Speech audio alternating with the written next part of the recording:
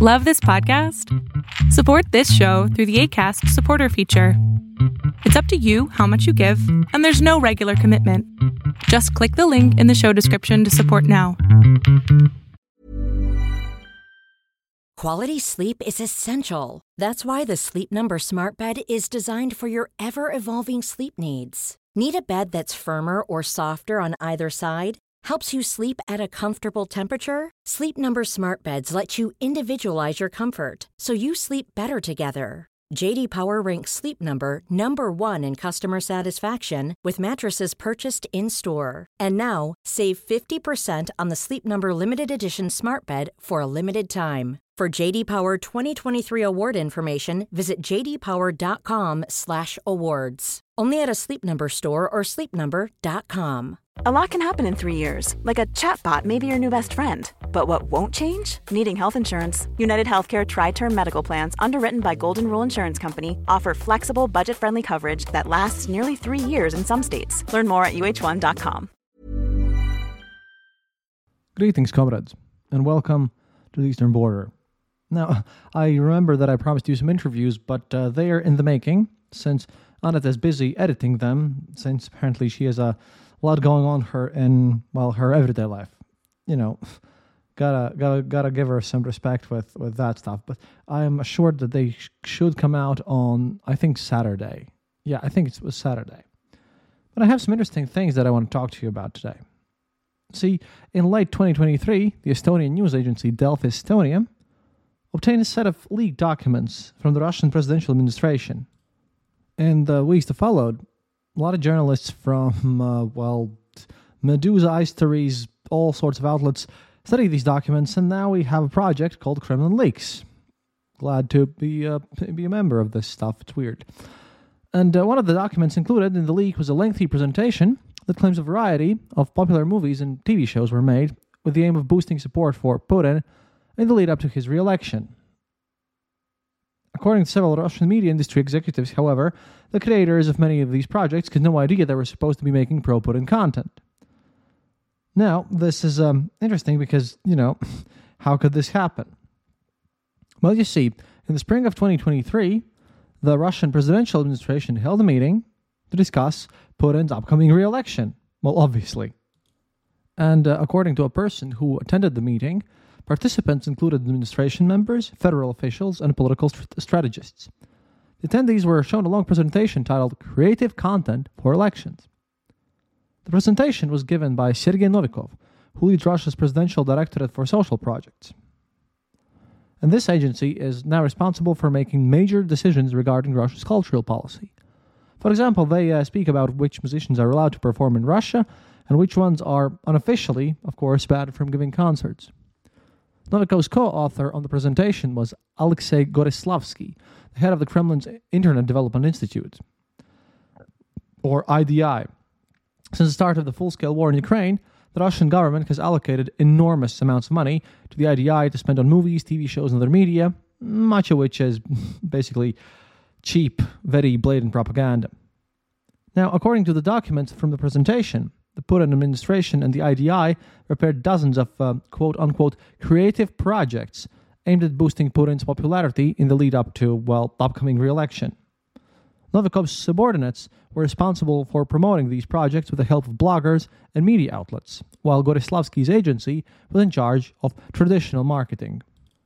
Dialogue, a pro-Kremlin autonomous non-profit organization that has played a key role in spreading disinformation about the war among Russian society, was tasked with distributing the content in Russia's regions.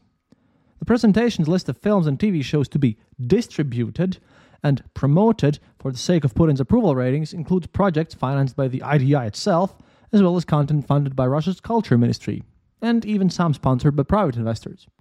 Many of the shows and movies are difficult to construe as obviously aligned with Kremlin's agenda, but they're interesting.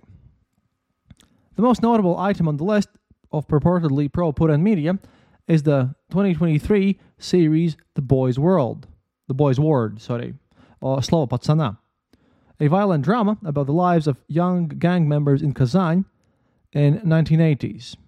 And by the way, this is Russia's most popular TV show in recent years.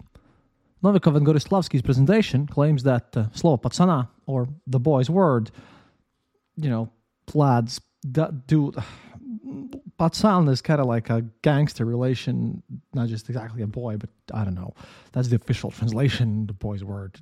Just Slovo Patsana was created with the aim of raising public awareness on the positive changes in the lives of the people of Russia since the 1980s, the historical and modern achievements of one's fellow citizens, and the heroes of our times, and role models. This show is partially founded by the IDI by itself. Movies that appear in the list include The Prophet, a musical film about the life of Alexander Pushkin, the comedy film Surf 2, the figure skating drama Ice 3, and the children's fantasy movie Wish of the Fairy Fish. These films made a combined total of 10 billion rubles, which is $108.3 million at the box office, and according to Novikov and Gorislavsky, they also helped protect Russia's national interests and traditional values. Other items on the list bear more obvious relevance to Kremlin's interests. It's easy to see, for example, how the TV series GDR, which depicts a Soviet intelligence agent in East Germany, meets the propagandist's stated goal of conveying a positive image of a security service officer. Some of the projects even deal directly with the full-scale invasion of Ukraine, such as the series Fathers of the Donbas, which is billed as a multi-part documentary about the people and events taking place on the southern borders of Russia in the Luhansk, Donetsk, Zaporozhye, Kherson, and Rostov regions. Now, in many cases, according to the industry sources who spoke to journalists, the creators of the movies and TV shows mentioned in Novikov and Gorislavsky's presentation had no idea that the content they were creating was supposed to help Putin. One person in the film industry told my colleagues at Meduza that Slovo Patsana, the boy's word, for example, was filmed with no political or ideological motives. This series has no relation to current events. It was simply made to be commercially successful, the source emphasized. According to a source close to Alexander Voitinsky, the director of Wish of the Fairy Fish, Voitinsky knew nothing about Novikov's and Gorislavsky's presentation. The source said that even after learning this film had been named as a successful Kremlin messaging effort, the director continues to love Russian fairy tales, despite the political activity around them. Additionally, a source close to journalist Alexander Lyubimov, who was named in the presentation as a public opinion leader, tasked with promoting the show Fathers of Donbas, said that Lyubimov knew nothing about the presentation, or even of the series itself. Apparently, they stuck his name in there to sell it better and to enhance their own credibility, the source said. He said the film's producer, Sergei Ponomarev, didn't know anything about Lyubimov's alleged participation in the project either. And similar situation happened with a lot of these other mentioned movies. Apparently, Novikov and Gorislavsky are just latching onto successful projects. One source involved in the production of the GDR told the journalists. Another source familiar with the shooting process of one of the shows of the Kremlin list agreed. I think they just chose everything that could feasibly be related to the elections. They pulled everything they could out of thin air. A source from the film industry offered a similar explanation. They're trying to bolster their own activities with these ideological supports, he said. Quote, they look at what projects have been released and what they can latch onto to justify their expenses. It's like, look, we're doing ideological work, working for the good of the country, spending money wisely. There are mistakes sometimes, like The Master and Margarita, but we're moving in the right direction and self-correcting. Another nice way of how to show Putin that no, we're actually doing actual good job. But this is not like all that Russian propaganda is doing. No, there's way more. See, so-called patriotic programs and events have been popping up all over Russia's occupied Ukrainian territory. The entities behind these endeavors are often autonomous non-profit organizations purportedly characterized by their socially beneficial, cultural, educational, scientific, or, charitable nature, so to speak. They also aren't governmental, at least officially. And this is part of the whole leak stuff. See, these leaked documents from Putin's administration list 15 autonomous non-profit organizations that receive state funding. Despite their official status, there is no hint of autonomy. All organizations were created by people close to the Russian authorities, and the Kremlin fully controls their work. Moreover, all of them are actively involved in creating and disseminating state propaganda. These ANOs, autonomous non-profit organizations, have proven particularly convenient for the Kremlin since the start of this full-scale war. as they're not bound by government procurement laws. In 2023, these organizations received subsidies from the state budget totaling 59 billion rubles, about 639 million, and exactly two times the annual budget of Ingushetia, one of the poorest regions in Russia. One size fits all seems like a good idea for clothes until you try them on. Same goes for healthcare. That's why United Healthcare offers flexible, budget-friendly coverage for medical, vision, dental, and more. Learn more at uh1.com. Hey, it's Ryan Reynolds, and I'm here with Keith, co-star of my upcoming film, If, only in theaters May 17th. Do you want to tell people the big news? All right, I'll do it. Sign up now and you'll get unlimited for $15 a month and 6 months of Paramount Plus Essential Plan on us. MintMobile.com/switch. Upfront payment of $45 equivalent to $15 per month. Unlimited over 40 gigabytes per month. Face lower speeds. Videos at 480p. Active Mint customers by 531.24 get 6 months of Paramount Plus Essential Plan. Auto renews after 6 months. Offer ends May 31st, 2024. Separate Paramount Plus registration required. Terms and conditions apply if rated PG. And perhaps most well of these is this previously mentioned IDI Institute, which finances the production of these Russian TV films and series. Another non-profit organization, Dialogue, has again been mentioned previously, charged with spreading internet propaganda and fabricating disinformation, and also, the new source of the troll farms, previous ones by Prigozhin. Yeah, thankfully, those are gone. Several other of these ANOs organize patriotic events. For instance, quote, organization called Russia is a Country of Opportunities, created at Putin's initiative, conducts competitions and Olympiads for students, including in Russian-occupied Ukrainian territory. According to the leaked documents from 2023 to 2025, Putin's administration intends for about 20% of people, ages 14 to 25, in the occupied territories to participate in events run by the organization. This isn't the only ANO the Kremlin uses as an on-the-ground tool for its propaganda efforts in Ukraine. For example, the Center for the Development of Cultural Initiatives holds the Tavrida Cultural Festival in Russian-annexed Crimea. In addition to live music performances, programs like these inevitably include propaganda lectures and meetings with veterans of Russia's war in Ukraine. These ANOs take varied approaches to integrating, quote-unquote here, the residents of the so-called new regions. The World Youth Festival brings volunteers from the occupied territories to Sochi. The Mashuk Knowledge Center retrains teachers from occupied Ukrainian regions, and the Center for the Study and Network Monitoring of the Youth Environment keeps a close watch on students' social media in order to, quote-unquote, promptly inform about the emerging threats and new destructive phenomena. Yeah, they're just insane. The documents also mention an organization that's less widely known, the Integration Production Center, which was created in May 2022 and is controlled by Presidential Fund for Cultural Initiatives. The center is headed by Gleb Shagun, the former chief producer and general director of state news channel RBC TV. A former colleague described him as a careerist and, quote, a company man masquerading as a liberal. In 2018, Shagun was in charge of public communications for annexed Sevastopol's Kremlin-backed government. A local journalist who spoke to the journalists on condition of anonymity characterized him as a quote-unquote batshit PR guy for then Governor Dmitry Osvannikov. He banned everything and everyone and engaged in smear campaigns against the governor's enemies, which is to say against all local politicians. End quote. Unlike other Kremlin's ANOs, Shagun's production center doesn't get money from the state budget. Rather, it relies on donations, very, very much in air quotes here, from state and private companies. This is a common practice for all the NGOs and these ANOs connected to the authorities. In late 2022, Integration received over 100 million rubles, which is about $1 million, from Roshydro, one of Russia's largest energy companies. It got another 100 million from JSC Dalgiprotrans, a major transport and infrastructure design company in Russia's Far East, and part of the King of State Orders Alexei Krapivyan's 1520 group. Mosgiprotrans, one of Russia's railways' largest contractors, also contributed a similar amount. Integration's total budget is sadly, well, unknown.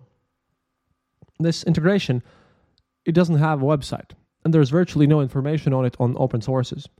However, judging by the leaked Kremlin documents, it produces so-called public opinion leaders, teachers, pop stars, etc., who then promote a state-sanctioned agenda. Integration works between the Russian authorities and these public opinion leaders and takes care of their funding. So basically, it's kind of like an influencer management fund.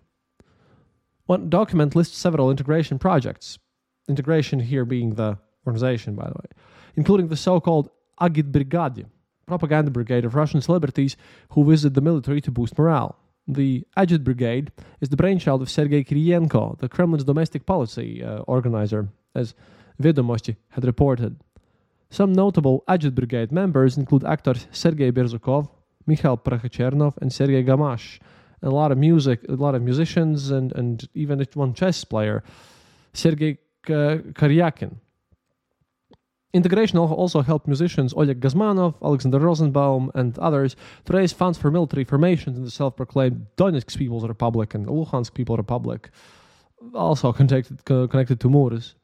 They promoted pro-Russian German director Wilhelm Domke Schultz's projects and developed numerous pro-Kremlin Telegram channels, including that of Alexander Malkevich, who produces propaganda media in Russian-occupied Ukrainian territories. The center also financed the Russian Dream movement, recently created by Alexander Prokhanov, a Stalinist, patriotic once again, in air quotes, Russian writer and editor-in-chief of Zavtra, Tomorrow, a newspaper that openly embraces the state's imperial ideology.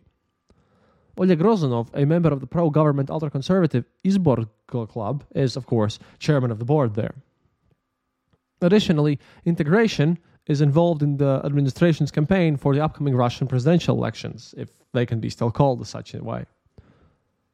Namely, it's tasked with creating, quote-unquote, a database of Russian science and education ministry employees who meet the relevant criteria. And, well, sadly, we don't know the criteria because the document's unclear on this one. The center is also supposed to monitor the political sentiments and electoral preferences on education professionals and, well, students. But these are not the only functions of this integration, which I find it interesting, very captivating organization, which I should be monitoring more closely. Several employees of state or government loyal media said Putin's administration has been requesting that editors of their publications take comments from pro-government experts through the center. According to them, each media outlet is assigned a specific integration employee to whom they can send the topic of an article and specific questions. In response, they receive a written comment from one of the public opinion leaders with whom integration works. One employee of a Kremlin loyal media company believes this helps the ANO mint new media experts. It's convenient in principle. There is no need to bother with calls. You write a request, you get a quick answer.